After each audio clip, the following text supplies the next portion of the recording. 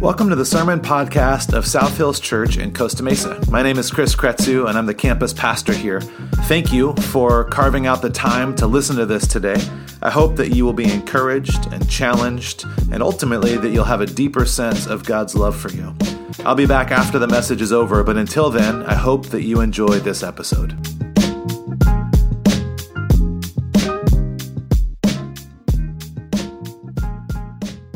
My name is Chris Kretzu. I'm the campus pastor here at Costa Mesa. Thank you guys for being here. Thanks for those of you that are watching online. It's been a fun month. It's been Family Month. We've been talking about relationships and how to develop healthier relationships using tools and resources that are available and looking at Scripture and what Jesus modeled for us and the best way for us to go about building healthier relationships with people in our lives. And, these messages, these topics, they apply to every kind of relationship. They apply to coworkers and neighbors and parents at your kids' school and friends.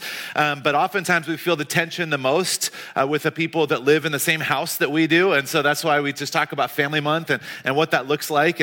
But you can really apply this to any relationship. So it's not just for people that are married or have kids or whatever stage you're at. There's a reality that you are experiencing relationships with someone, and inevitably at some point there's going to be tension. One of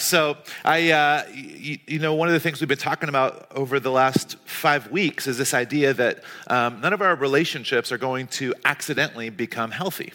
None of our relationships are going to accidentally become better than they used to. It's not like as seen on TV, like set it and forget it type of situation when it comes to our relationships. We have to put in intentionality and effort, and there's things that we need to do, and effort that we need to put in as individuals, as family members, and then there's also things that we need to invite God to do in our own hearts. If we could save ourselves or fix ourselves, then we wouldn't need the grace and salvation from our Heavenly Father. And so part of this is an invitation for us to step in and to make some intentional choices. And part of this is an opportunity for us to ask God to transform our hearts and our minds to be in healthier relationships and to be more whole versions of ourselves. It was probably last year. I think it was it was still in that early stage of when everything was locked down. My family and I've got 2 kids. They're 6 and 10 right now. They were 5 and 9 or whatever the math is a year ago. I'm good at math. But it was kind of the middle of lockdown, and we live in an apartment complex. We have kind of a townhouse style 2-story apartment. It looks exactly like Melrose Place. If anybody grew up watching Melrose Place, that is what our apartment complex looks like. And there's just as much drama. So our bedroom is upstairs, and our kids are at that stage where they get up earlier than we do. They're both morning people, and neither my wife or I really are. And they're old enough to where they can kind of get up and kind of fend for themselves and not kill each other, those types of things. But you never really know what they're going to get into. And sometimes we'll hear them start fighting or arguing over different things. And so it was like 6:30 in the morning, and I hear them fighting, and I'm like kind of half asleep, groggy, waking up, and hear them fighting. And I'm like, well, that's not coming from their room. It's like, it doesn't sound like it's coming from downstairs either. And so I go out and I realize they're fighting on our patio, which faces the whole apartment complex, and just shouting at each other at 6:30 on a Saturday in the middle of the pandemic when, nobody was getting up early at all, right? So even the early people weren't getting up early. So I go out to our balcony that overlooks the patio, and I'm trying not to be the dad that yells at my kids for yelling. And so I'm like, hey, that sincere, intense parent voice, hey. They don't hear me. They just keep fighting, and then a little bit louder, I'm like, hey. And they freeze and look around. They're like, I hear something. I'm like, I'm up here. It reminded me of the Three Amigos. I don't know if you guys have ever saw that movie. Look up here. Look. No. If you haven't seen it, just trust me. It's hilarious. So anyway, so they look up, and I'm like, what are you guys doing? And they're like, I don't know. Obviously, nothing. Even though they're just shouting at each other. I'm like, stop fighting. I was like, go back inside. And Arlo, my younger son, who's 5 at the time, he's looking up and he just said, no. Which is not really his personality. That's not something I'm used to from him. And it was very confusing. I was like, am I still asleep? Is this what is happening? And Mason, the one who, our X-Wing fighter pilot that was up here, he kind of hit him on the chest, kind of back in. He was, hey, you can't talk to him that way. I was like, thank you. He's like, and then he says, he's a pastor. And I was like, okay, well, you know what? Like, whatever it is, whatever way I get respect, no, but there's this reality that I don't always get to control my kids as much as I want to, as much as I like to pretend that I'm in control. We all know that, the kids, they're going to do what they want to do. We do our best to teach them. We do our best to help them make the right decisions. And then at some point, they're going to say the thing that you wish they didn't say in the checkout line at the grocery store, or they're going to treat somebody. And we want that kind of control, but it's not just about parents. This is really an aspect of the way that we are in all of our relationships. We want to make sure that things go the way we want them to go. Not because we're evil masterminds, but because we want goodness and health, and we want people to experience wholeness and fun relationships. And we all have this desire to be able to control scenarios, to be able to control people, to be able to control relationships, to be able to change things or shape things to be a certain way. And at the core of it, it's because we actually think that that's a better way. It's the right way. We want to interact in a certain way in our relationships. We want our kids to learn certain things. We want to control every aspect of our lives. How many cars are on the freeway? How our kids interact with other kids or adults, the decisions our parents make, the way that our neighbor chooses to decorate their lawn, all kinds of things. I'll see if I can start any fights here. A couple questions for you guys. How many of you guys when you use the toothpaste, you are just careless and reckless, and you just squeeze from wherever you're holding on the tube? You just squeeze the tube straight from the middle. Show of hands, anybody? Very loud and proud. I like it, you guys. And how many of you are like the folding, rolling from the bottom of the tube? You do it the right way, as they say.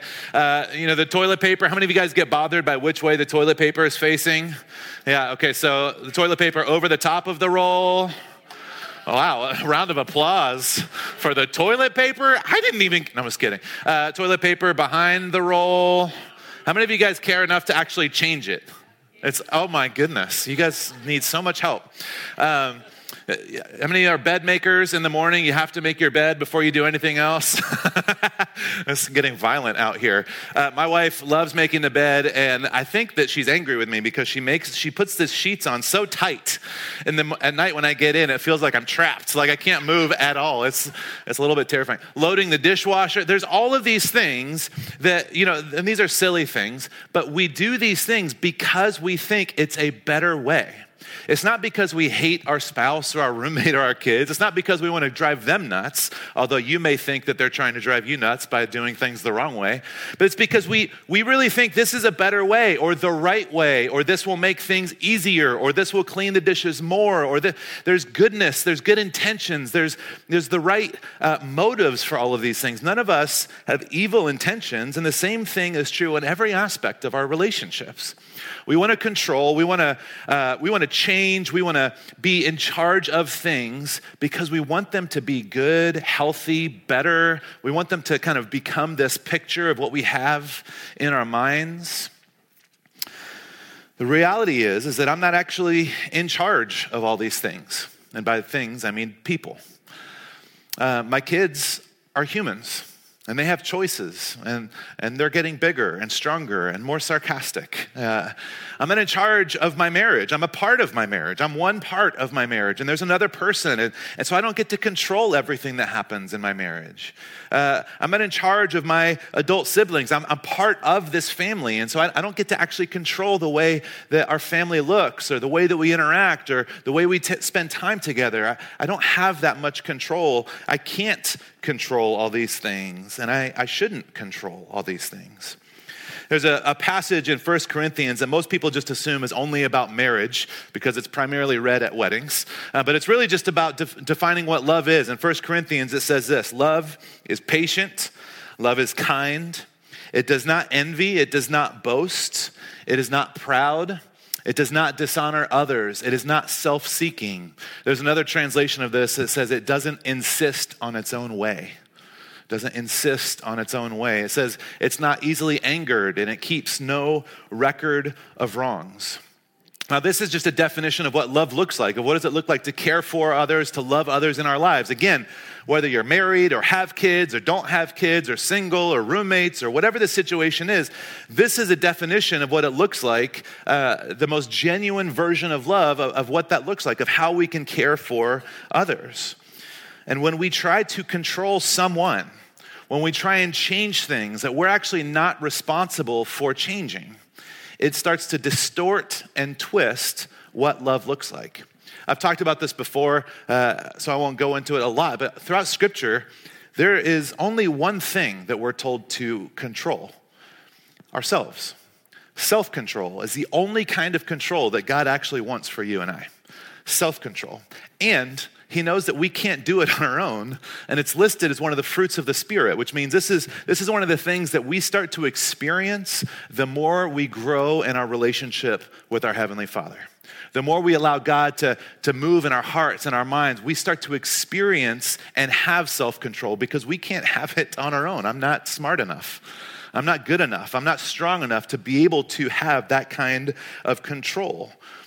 So we try and force things and control and make sure things go a certain way, and it begins to strain relationships. It begins to distort what love really looks like. But I know that a lot of times we just want to know, like, okay, but just how can I make them do what I want them to do? How can I make this what I want it to look like? And so I'm going to give you guys 4 proven methods on how to control others and get your way, okay? 4 ways. First is shame. Also, guilt is a great option. There's threats and being critical. These are 4 proven, lifelong ways to get what you want. Now, I'm going to tell you why God wants you to. No, I'm just kidding. No, these are all broken ways, but we have figured out how to use these broken methods to get what we want, to control other people. A lot of these have been our family of origin has exemplified. We've learned these things from families or from dating relationships or from marriages or from friendships. We've seen these things work. The shame approach points out how foolish something was. It's like, man, I can't, what a stupid decision you make. I cannot believe you would do something like that. There's this use of shame to try and make sure that someone never does that again. The guilt approach has to do with comparing with someone else's behavior or another family. Well, their kids never, or their spouse always, or why does their home always? It's this comparison, and it's like, well, why are you broken? Because they can do it right, and somehow it's never that I'm broken. It's always someone else in my family that has the issue. The threat approach, articulating what the consequences will be. And I'm not opposed to consequences, don't get me wrong. But a lot of times it's just a threat and we're threatening someone just to force a sense of control. It's literally, I've said this over the last few weeks. I'm not teaching any of these sermons because I have arrived on the mountaintop of familial health. I'm teaching these sermons from the journey. I'm also on the journey of learning how to have healthier relationships and build healthier families. And I'm still working through this. And this threat approach is probably my go-to approach with my kids. Yesterday, I threatened to take away Harry Potter. Like the fictional character. It was just like an open threat. I'm going to take away Harry Potter is what I said. Not like a book or a movie or just like I'm going to take him. I'm going to take, But there's this sense, I wanted my son to act a certain way, to be respectful, to kind of own his peace. And there's this like attempt at, okay, I'm going to make sure it happens. I'm going to control you to do this thing. Then there's the critical approach, which is always pointing out faults. No matter how small or how big the faults might be, you're just always nitpicking and pointing things out. These are proven ways to get what you want. These are proven ways to have control in relationships with boyfriend or girlfriend, spouse, family. But none of these ways could ever overlay or blend with what Paul said love looks like. None of these are patient or kind. None of these are keep no record of wrongs. None of these are things that insist on their own way. These are all opposed to what love looks like. These are all broken ways that we have figured out or learned or seen from others, that we have figured out how to utilize in our own lives. These are broken ways that we try and grasp for control of situations. And again, it's not that you're Dr. Evil and you're trying to build an evil army of minions or anything.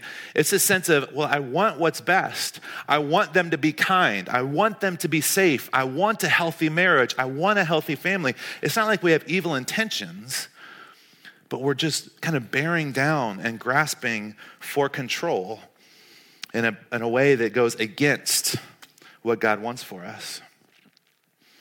I heard one person, I read this actually this week, it said, it's easy to say we love someone, but it's difficult to allow them the freedom that is inherent to love. I'll say that again. It's easy to say that we love someone. The challenge is allowing them the freedom that inherently comes with love. If I love you, then there is a freedom that I am giving you. Part of that freedom is a vulnerability if we open ourselves up to the possibility of actually being hurt. To truly love someone is actually to let the walls down and the safety down and to open yourself up to vulnerability. And there's this freedom that we give someone to see us for who we really are. It's a challenging thing. I think that one of the things that makes it even more difficult is that sometimes I'm actually right. Sometimes I actually do have the right answer. Sometimes I actually do have a good suggestion or a better way to deal with things. And then in those moments, how do I interact with it? How do I handle that? It's like I actually do know the better way. I do know the right answer. I do know that you shouldn't kick your brother. You know, like there's these things like, well, no, this is fact. This is as close to fact as it gets. You should not do that. And so it kind of complicates things because I do have a good perspective or a healthy idea or the right approach for what someone is facing. But does that mean that I actually get to still force control and demand control? I was thinking about this over the last couple of weeks. And again, this was a really difficult message for me to navigate through, and it's interesting and frustrating that sometimes I realize how bad I am at things when I start writing sermons about them. This idea of control is really difficult for me, and I would have never really considered myself much of a control freak, but this is a huge challenge because as I started to process through this question for myself of what does it mean for me to have control? Is it okay for me to be controlling? What about me as a parent? What about me as a husband who's trying to move a marriage in a certain direction? What does it look like? And so I was thinking about this idea, and I want you guys to have let's do a thought experiment together. So if you guys will use your imaginations for a moment, let's take a breath in and a breathe out. Okay, like we're using our imaginations. Let's imagine for a moment that I was 100% right all the time. I know it's not that difficult. It's like, I'm like 99% right all the time. Just kidding. 100% right all the time. I have the right answer. I have the best perspective. I have other people's best interests at heart. I actually have the best intentions. I want health. I want my family to flourish. I want my friends to flourish. Let's just imagine that Chris has this like all-knowing, healthy perspective. If that were the case, and again, thought experiment, would it be okay then for me to be controlling? Would it be okay then if I really did know the actual best answer and I had their actual best interests at heart? Would it be okay? Would I be justified and okay in being frustrated when I was ignored or people didn't do the things the way that I said that they should do them, even though it is actually the better way, the healthiest, most fulfilling way? I was starting to think about this past couple weeks, and I started to realize we actually have an example of what this actually would look like. I believe that God is love. I believe that the essence of God is love, and out of this deep love of the triune God, there's creation that happens. We read about this in Genesis. And I know there's people that talk about, how and when and things like that. And this isn't about how creation, this is about that God created. And in this poem, God creates this universe and stars and the earth and water and sun. And there's all this beauty. And God creates animals and fish and birds. And God creates man and woman. And in that, God creates this garden. And God creates this, he gives these guidelines. he gives a command, really. He says, you can do so many things, but there's this one tree that you can't eat from. And we're probably somewhat familiar with the story, at least anecdotally, that they choose to eat from this tree. They choose to make this choice. And it's fascinating to me that God gives them all of the goodness, and God gives them a choice. God gives them the freedom to choose something painful, broken, something that will not give them what they actually long for, something that will give them the opposite of what they actually most want. God gives them that freedom. He gives them the say-so to make a choice. We see this show up all throughout the scripture, all throughout the Bible. This theme continues to show up of God allowing people to have a choice. Israel starts off as a family, and it becomes a tribe, and then it becomes a nation. And Israel says, you know what? All of the other nations have kings, and so we want a king. So they ask God for a king. They say, will you give us a king? And I'm paraphrasing again here. And God says, no, you can't have a king. I'm your God, and I just want you to listen to me. I want you to follow my directions, my instructions. They're like, yeah, we totally will listen to you. But can we also have a king? Kind of like when my kid was like, yeah, I'm going to eat dinner. Just 2 more pieces of candy, though? Like, I promise I'm going to eat dinner also. There's this request, and they keep pressuring and asking for a king, and eventually God allows them to have a king. It was not what they needed. It was not what was best for them. And in a crazy turn of events, God actually identifies the king that they have. He picks their king. It's not the best way for them, but God allows them to choose that process.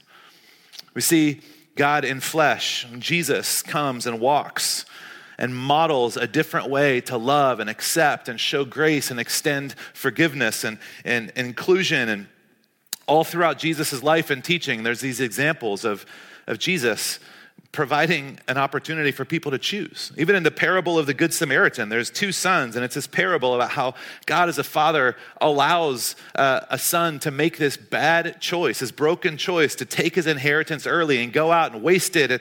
And then when the son realizes his mistake, he comes back, and God, the father, just lets the son come back, lets the son return. He doesn't keep him from making those bad choices and experiencing the pain.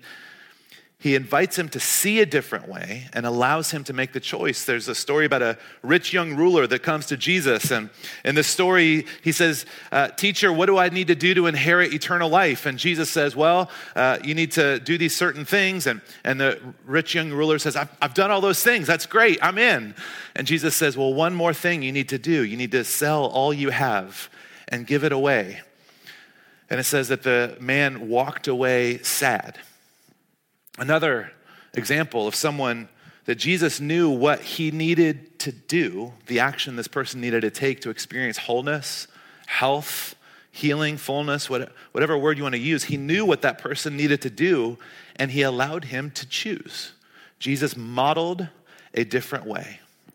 He gave the better path, and he allowed someone to make a choice that potentially is going to be painful and hurtful. I started thinking about this idea over the last couple of weeks because there are times when I get frustrated because it's like, well, I do know what's safer for my kids. I do know the right way to act. I do know what I want my marriage to look like. And I'm obviously not perfect, but I have all these ideas of the way I want things to go. And I found myself in this place of, well, if Jesus is navigating a world that's filled with brokenness and hurt and pain and choices that people can choose a painful way, all of these things that I'm afraid for my kids, I don't want them to experience brokenness or hurt or pain. I don't want my relationships to experience those things. If Jesus navigates a world and knows exactly the right choices to make and has kind of every right to be able to prove a certain way or demand a certain response, and he still gives a choice, why do I think it's okay for me to continue grasping for control? Why do I feel like it's okay for me to force my way in certain relationships, to force my way in the way that my kids develop, to force my way or what I think is the best in my marriage? Is a challenging piece for me to wrestle with. Jesus, in John 15, he's speaking with the disciples and he says, my command is this: love each other as I have loved you.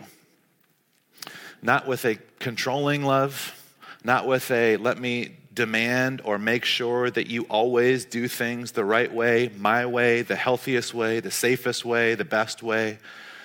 I want you to love each other the way that Christ loved us. And this is our command. This is our invitation.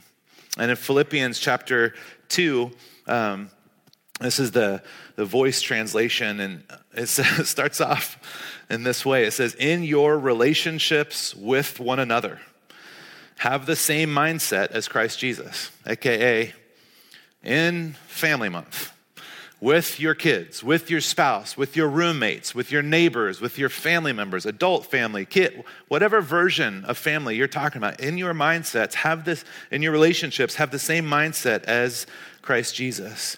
He had equal status with God, but didn't think so much of himself that he had to cling to the advantages of that status no matter what.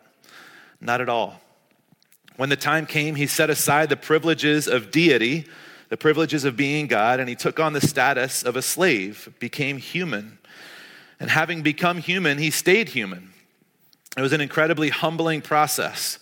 You can imagine how humbling it would be to know the best way and just allow others to make those choices, allow others to choose, allow others to ultimately crucify you.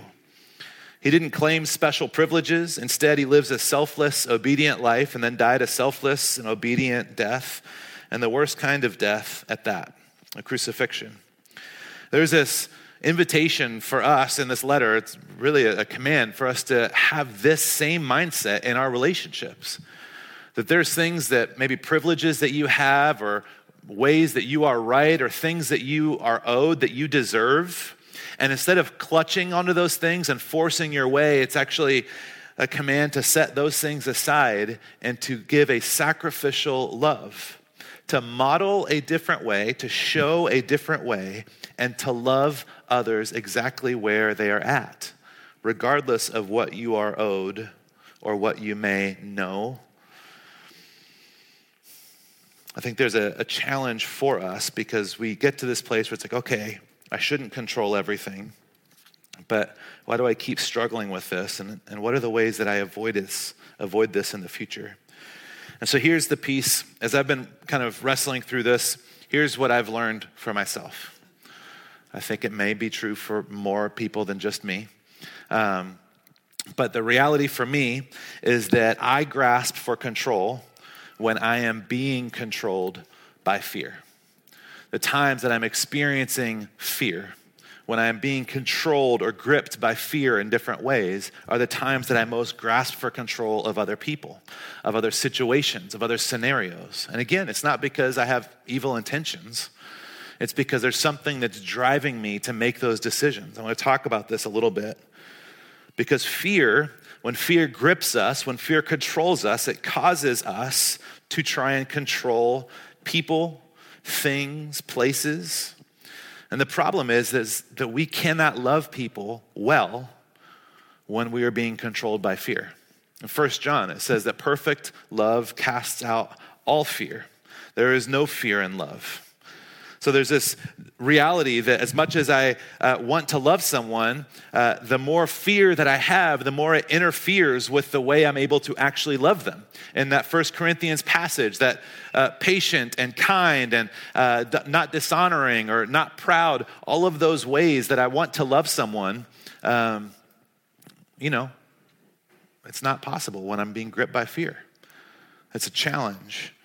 You cannot love someone the way that Jesus told us to when fear is controlling you.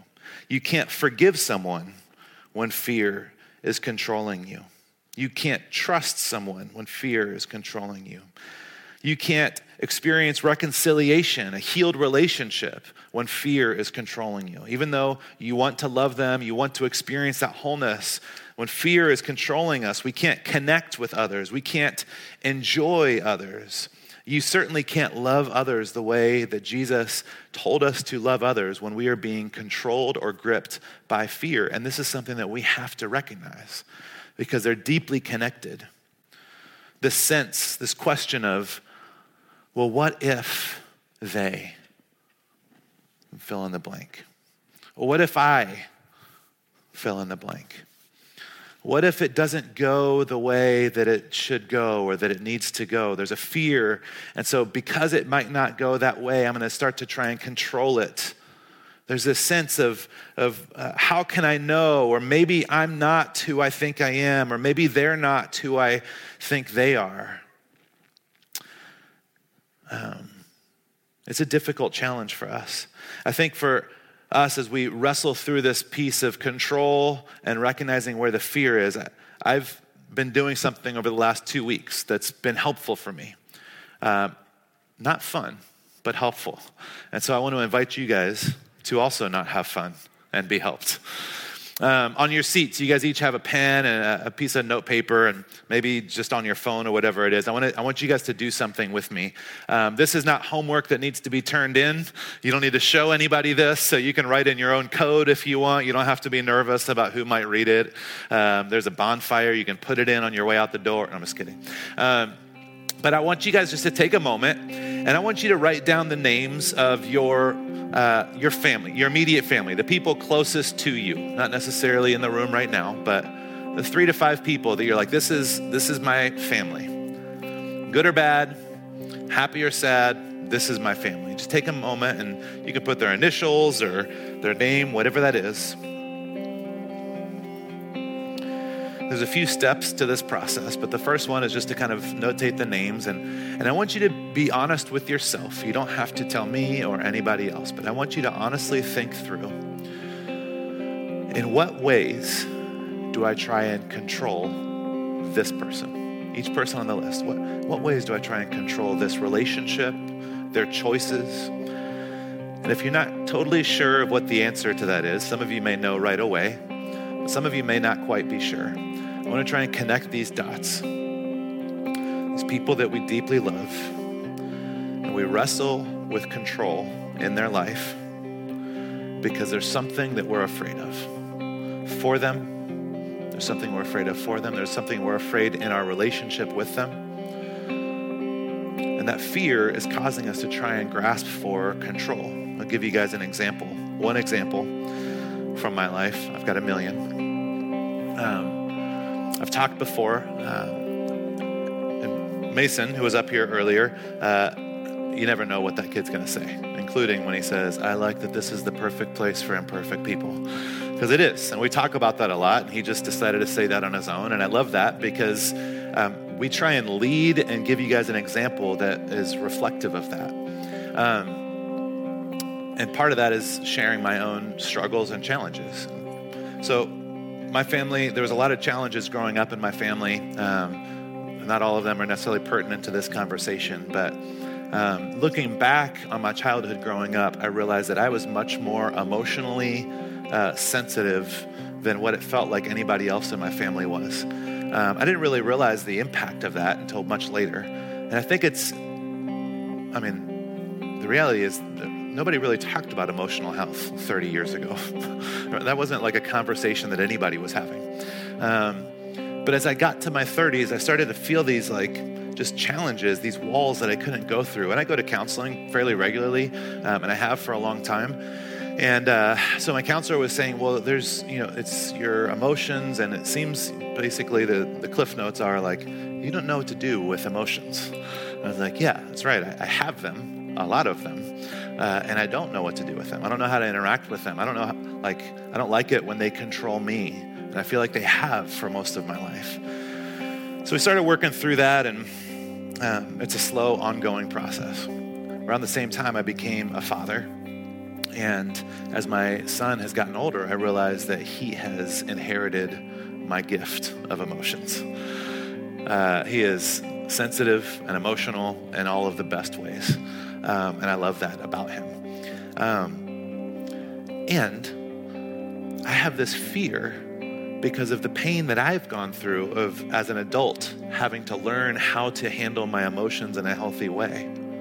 As an adult, learning how to process my emotions. I have this fear that he'll have to experience that same thing. That he'll get to be 30 or 35 and start to have kids and then have to figure out how to become healthy and all these types of things. And so I have this fear. And so what I find myself doing, because I love him so much, is I try and control his emotions for him. I try and minimize them or redirect them, or I'm always trying to kind of grasp control of this situation, not because I don't like emotions, not because I don't love my son, but because I love him and because I'm afraid that he will have to deal with the same things that I had to deal with as an adult. It's terrifying. And it doesn't work. It doesn't work. I'm not helping him in any way by controlling that. And the invitation of what Jesus modeled and communicated is to love the way he loves us and to show a different way. And so the best thing I can do is not to control that for him because I love him, but to show him a father, a man that is able to interact with his emotions in a healthy way. I know I'm crying right now, but I think this classifies as healthy, so just don't judge me. To show him, to give him a picture of what does it look like to talk about and acknowledge. And this is just one thing. Your kids may not be emotional. This may not be your thing, but maybe for you, there's a piece of finances that are terrifying for you because you never had enough growing up, or maybe because there was so much and you never really had to learn responsibility. And so you're trying to bear down in certain relationships in certain ways to make sure that that's not an experience. Or maybe in your marriage, maybe your parents had a broken marriage, or maybe they had, whatever it was. And so you're trying to force something because you want yours to be healthy. You want yours to be good, but it comes from this fear of, I don't want that to happen again. I don't want that to happen for them. And there's this piece that's so difficult because even though it's the best intentions, it's the right motives, it's still being driven and polluted by fear. And there is no fear in love. The perfect love casts out all fear. And so you have names. You have maybe some ideas of the way you try and control. Maybe you can kind of connect the dots with what is the fear that I have for this child? What's the fear that I have for this person, for this spouse, for this friend? And the last part of this is where we start to experience freedom. And this is the part that we can't give ourselves. We can't find healing ourselves. This is why we need a Savior. This is why we need God's love and the power of God's Spirit transforming our hearts and minds, because we can't do this. But Paul, in the same letter where he says, in your relationships, have the same mindset as Jesus, 2 chapters later in Philippians 4, he says this: do not be anxious about anything, but in every situation, by prayer and petition, with thanksgiving, present your requests to God. And the peace of God, which transcends all understanding, will guard your hearts and your minds in Christ Jesus. So for me, the way that this has looked, and again, not a perfect track record, is for me to say, the thing that I am anxious about, the thing that I am afraid of for my son is this. And I get to take this fear and I get to offer it to my Heavenly Father. And there is a promise that says that he will exchange that fear, that anxiety, that concern, that request. He'll exchange that with a peace that is beyond any understanding. It doesn't make sense in our human minds why I would experience peace in this situation, because there's still a lot to be afraid of. But he's exchanged my fear for peace. And there is a promise that he'll guard our hearts and our minds in that process. In the moments when I get this right, which is not 99% of the time, the moments I get this right, I have no desire for control. I have no desire to control that situation for him. The moments I get this right in my marriage, I'm able to sit back and breathe, and I have a peace. And when you have peace, when you feel peace, there's this sense where it's like, okay. There's an openness. There's an ability to love as someone truly is and to show up as you truly are and to believe that God is in the midst of that. This is the invitation that I want to call us into today. It's an invitation to release control by tracing it back to what are the fears that are controlling us. And then with those fears, the only thing that we can do is offer those to God, our Heavenly Father. Let's pray together.